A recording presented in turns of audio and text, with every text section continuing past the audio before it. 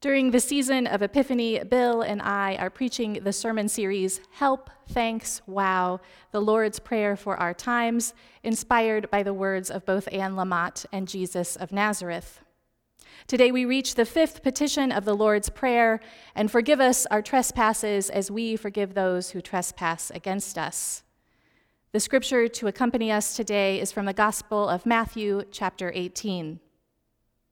Then Peter came and said to him, Lord, if another member of the church sins against me, how often should I forgive? As many as 7 times? Jesus said to him, Not 7 times, but I tell you 77 times.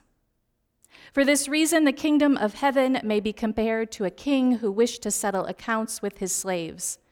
When he began the reckoning, one who owed him 10,000 talents was brought to him. And as he could not pay, his Lord ordered him to be sold together with his wife and children and all his possessions, and payment to be made. So the slave fell on his knees before him, saying, Have patience with me, and I will pay you everything. And out of pity for him, the Lord of that slave released him and forgave him the debt.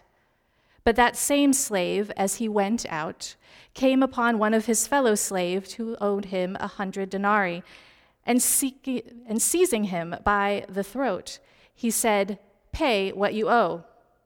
Then his fellow slave fell down and pleaded with him, Have patience with me, and I will pay you. But he refused, and then he went out and threw him into prison until he would pay the debt. When his fellow slaves saw what had happened, they were greatly distressed, and they went to the Lord and shared all that had taken place. And then his Lord summoned him and said to him, You wicked slave, I forgave you all that debt because you pleaded with me. Should you not have had mercy on your fellow slave as I had mercy on you? And in anger, his Lord handed him over to be tortured until he would pay his entire debt. So my heavenly Father will also do to every one of you if you do not forgive your brother or your sister from your heart. Thanks be to God for God's holy word. Please pray with me. Lord, may the words of my mouth and the meditations of our hearts be pleasing to you, O God, our rock and our Redeemer. Amen. Perhaps in your pandemic Netflix binging, you have caught an episode of the fantasy comedy series The Good Place, which explores the idea of a divine points system where good deeds like picking up litter earn points towards your total, and bad deeds like failing to put the grocery cart back into the corral subtract.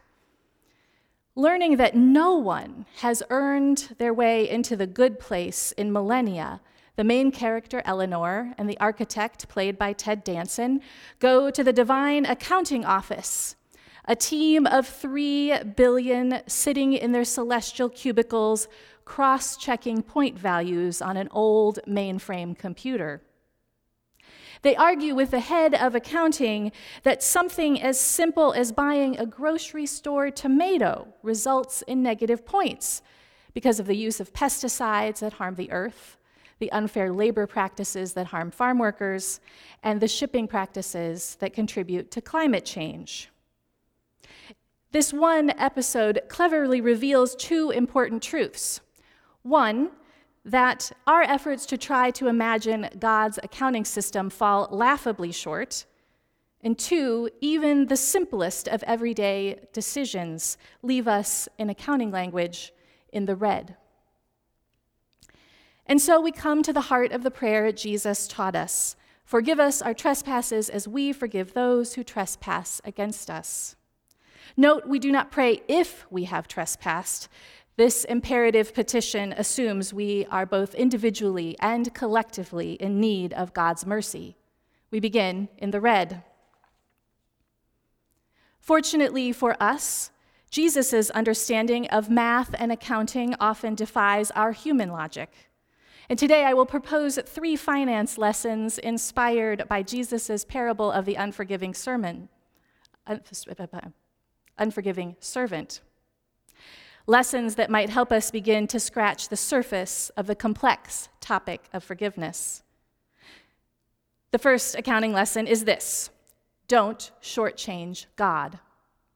Did you notice the enormity of the debt that the Lord forgives? By some estimates, it is equivalent to 100 million days of the average laborer's work. No matter what the servant's credit rating might have been, there is no institution on earth that would have lent him that amount of money, let alone written it off. Which seems to be exactly the point Jesus is making. God's mercy is mathematically impossible to quantify. When we put our trust in God's abundant grace, trust that there is enough forgiveness for you and for me and for even those who have committed the most heinous transgressions, our smart young kindergartners often ask me, does God love bank robbers? Which thankfully seems to be the worst sort of villain they can imagine. And of course I say, God loves the person, but not the crime. God must want them to apologize, to return the money, and not rob banks anymore. You and I can envision much worse transgressions. Can we imagine God forgiving those very same transgressions? Don't shortchange God. The second accounting lesson is that though God's grace and forgiveness is free and abundant, it is not cheap or easy. Knowing God is capable of forgiving our greatest transgressions does not give us license to turn around and shake down the little guy, like the unforgiving servant does in our parable. And though it is uncomfortable to read, it is reasonable to interpret in this parable that what really angers God is that when those who have experienced God's generosity turn around and mistreat the poor and the least. God's accounting system may not be what we imagine, but we are indeed accountable. Hence, the second part of the line in the Lord's Prayer, as we forgive those who trespass against us. The experience of God's forgiveness is one that we know not just in our heads, but feel in our hearts. The Christian word for this change of heart and mind is repentance. Will Willimon says it this way: the courage to forgive one another begins in the humility engendered by the realization that we have been forgiven. So every Sunday, the church reminds us that we gather as those who have been forgiven, for that is the way we plan to produce heroic souls who are able to forgive. Heroic forgiveness. We've heard examples of it, like Corrie ten Boom, who after preaching a sermon on forgiveness, comes face to face in the church entry with one of the SS guards that held her captive in Ravensbrück concentration camp. The guard shares with her that he's become a Christian and asked for Christ's forgiveness for his cruelty. He asks her for hers as well. And as images of what she endured as his captive flash through her mind, she says this prayer, Jesus, help me. I can lift my hand. I can do that much. You supply the feeling. And so she manages to offer her hand and is overwhelmed with Christ's power to forgive. Heroic forgiveness may arise out of the most challenging of situations, but it is never easy. If it were, there wouldn't be 20,000 books on forgiveness. I Googled it. Again, grace and forgiveness are free, but not cheap or easy. Perhaps you are wondering about the title of this sermon, chosen because the Lord's Prayer happens to be in Luke chapter 11, the modern shorthand for corporate bankruptcy. Notice the plural pronouns in this line of prayer, us, our, and we. We are praying not only for our individual transgressions, but our communal ones. Chapter 13 is for individual bankruptcy. So the third financial lesson is this. Chapter 11 is a corporate reorganization of debt. Forgiveness is both at the center of the Lord's Prayer and intimately connected with the third petition, Thy kingdom come. A few weeks ago, Bill described the kingdom of God as an aspiration, not attainment. And the measure of our faithfulness as a church as a community, and as a nation is whether we are converging ever closer or diverging further from God's reign.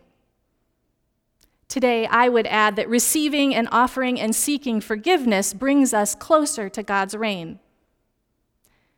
I've been reading the book Braiding Sweetgrass by Robin Wall Kimmerer. She is an author, a botanist, and a master of prose.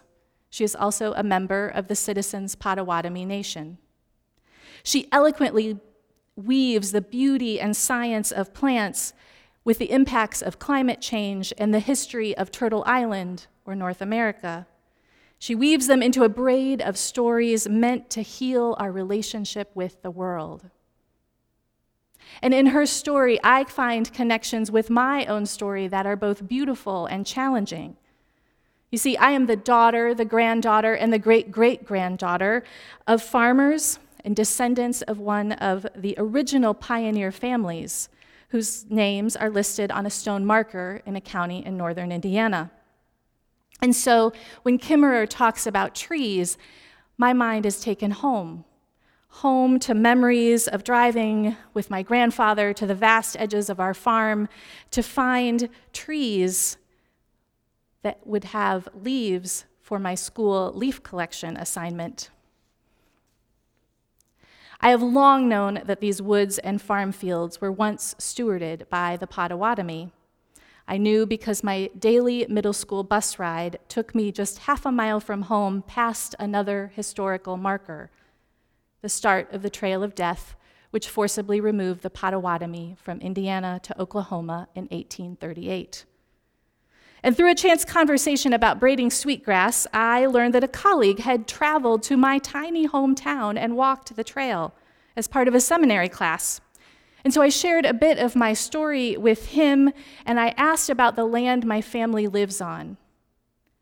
What do families like mine do to right the wrongs and ask forgiveness for the trespasses of nearly 200 years ago?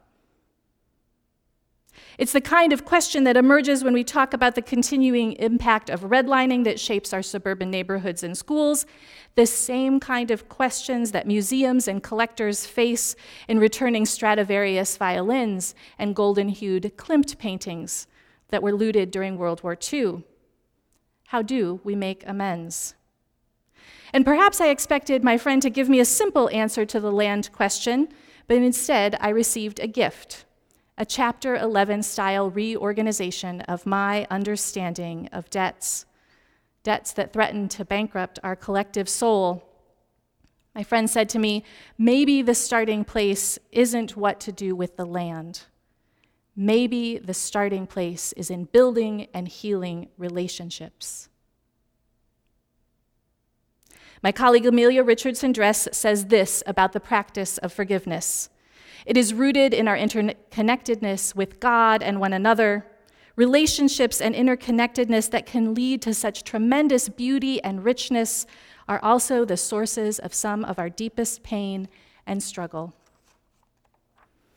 And so, we pray each week, forgive us our trespasses as we forgive those who trespass against us, or simply, help, thanks, wow. In the name of the Father, the Son, and the Holy Spirit. Amen.